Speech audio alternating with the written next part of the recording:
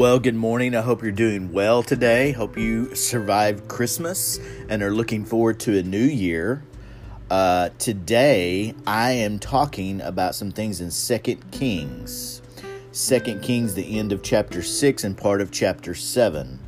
And what's happening in these chapters, there's a king that's come against Samaria. He's besieging it. And it causes this great famine. I mean, it is severe famine in Samaria. And the king actually gets angry.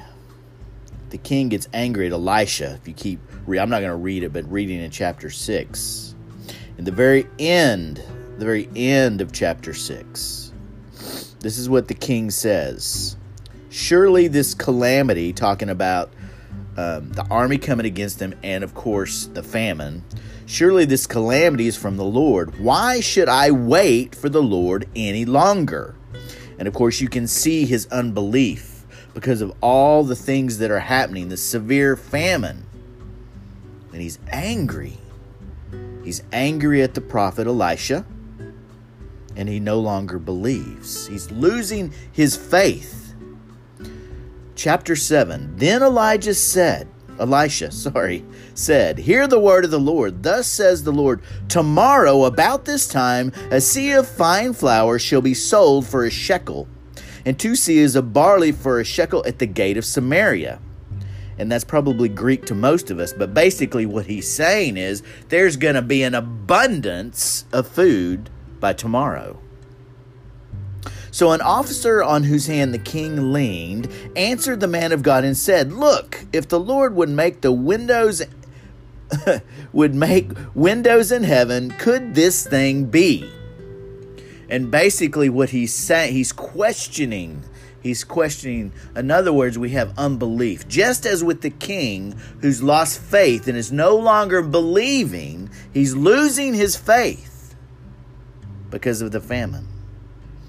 This captain or this officer is also questioning what the prophet just said.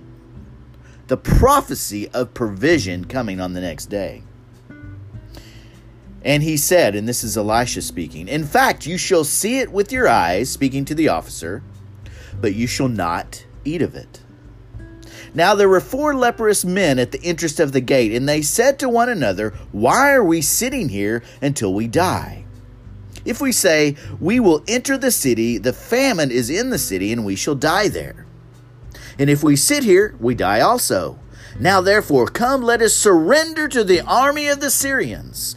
If they keep us alive, we shall live. And if they kill us, we shall only die. And they rose at twilight to go to the camp of the Syrians. And when they came to the outskirts of the Syrian camp, to their surprise, no one was there. For the Lord had caused the army of the Syrians to hear the noise of chariots and the noise of horses, the noise of a great army. So they said to one another, Look, the king of Israel has hired against us the king of the Hittites and the kings of the Egyptians to attack us. Therefore they arose and fled at twilight and left the camp intact, their tents, their horses, and their donkeys, and they fled for their lives. And when these lepers came to the outskirts of the camp, they went into one tent and ate and drank and carried from it silver and gold and clothing, and went and hid them. Then they came back and entered another tent and carried some from there also, and went and hid it. Then they said to one another, We are not doing right. This day is a day of good news, and we remain silent. If we wait until morning light, some punishment will come upon us. Now therefore come, let us go and tell the king's household. So they went and called to the gatekeepers of the city and told them, saying, We went to the Syrian camp, and surprisingly, no one was there. Not a human sound, only horses and donkeys tied, and the tents intact. And the gatekeepers called out, and they told it to the king's household inside. So the king arose in the night and said to his servant, Let me now tell you what the Syrians have done to us. This is what he says after hearing this good news. They know we are hungry, therefore they have gone out of the camp to hide themselves in the field, saying, when they come out of the city, we shall catch them alive and get into the city. And one of the servants answered and said, please, let several men take 5 of the remaining horses which are left in the city. Look, they may either become like all the multitude of Israel that are left in it, or indeed I say, they may become like all the multitude of Israel left from those who are consumed. So let us send them and see. Therefore they took 2 chariots with horses, and the king sent them in the direction of the Syrian army, saying, go and see.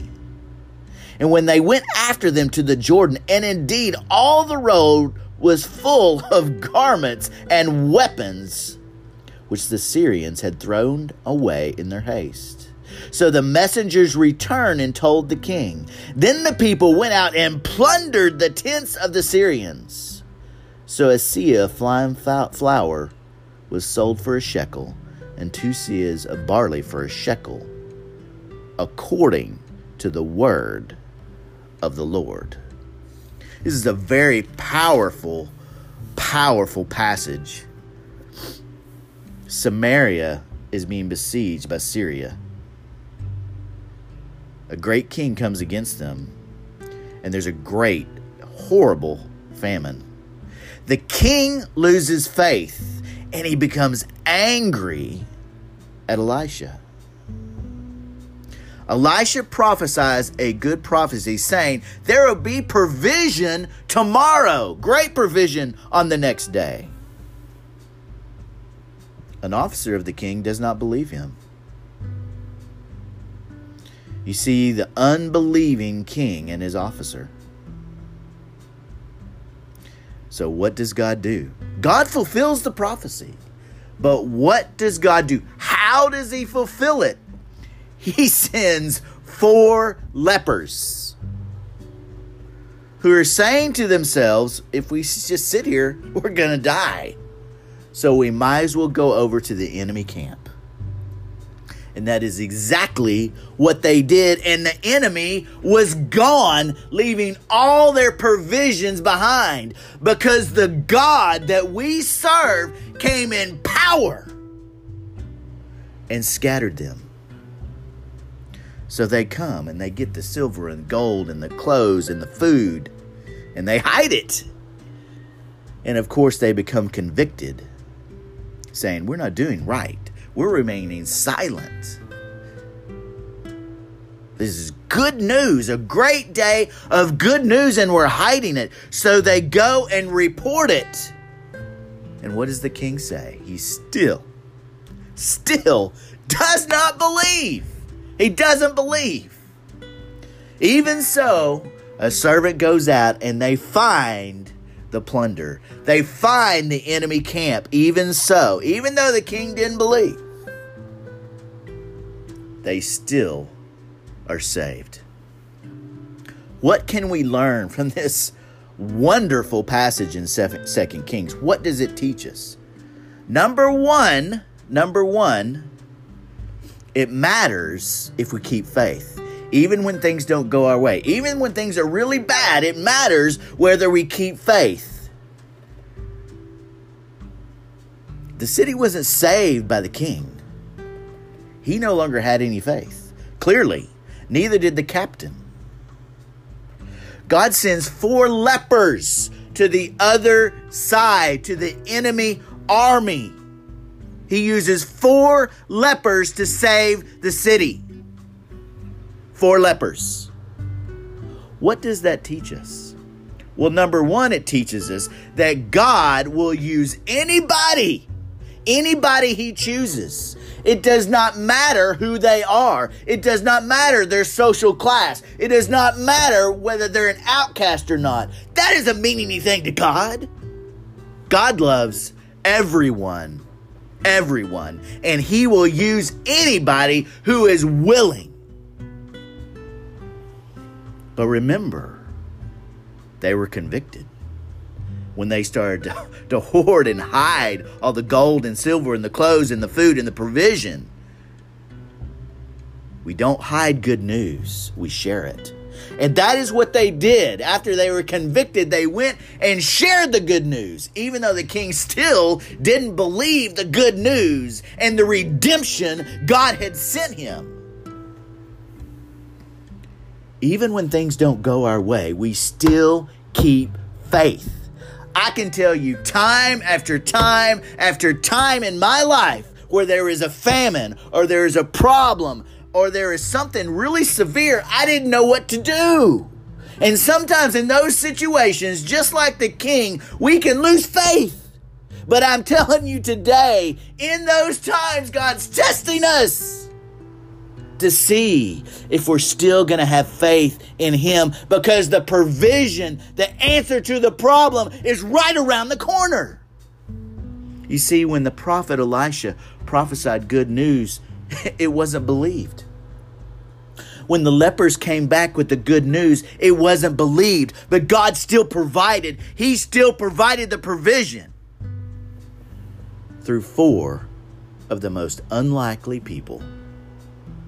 God's ways are not like ours. See, if we had all the answers, we wouldn't have to have faith. And in the Christian life, God requires us to have faith. And sometimes He allows difficulties and problems and sufferings and famines. We don't want those things, of course. But He allows them. And He tests us. But you know what? He always gives an answer. He always sends good news. He always redeems. Even out of the worst circumstances, I can tell you, as I'm sure you can, think of many times where there is nothing but darkness, and yet God shines forth His light, and He pulls us out of the pit, and He redeems our situation. He brings provision. He brings an answer to the problem. So I would encourage you, as you go into this new year, remember this story. Remember this story. No matter whether people believe you or not, continue to have faith. No matter what circumstance you find yourself in, continue to believe in God and have faith in Him. Because He is the God of the underdog. He is the God of the leper. He is the God of the outcast. He rules on high. He knows the beginning from the end. We don't. So we put our faith in Him, because if you need provision, He will bring it in the most unlikely way at times. You want to live the Christian life? It is going to be full of surprises. It is going to be full, at times, of difficulties. But it's also going to be full of blessings. Because the provision in the story is an abundance of blessing. The army left. The enemy can't left. Don't ever underestimate God Almighty. He is King of glory. He is the great I am, the beginning and the end. Jehovah Jireh. So as you go into this new year, remember this story. God will use anyone. Absolutely anyone. And God always provides for His people. Have a great and blessed day. Amen.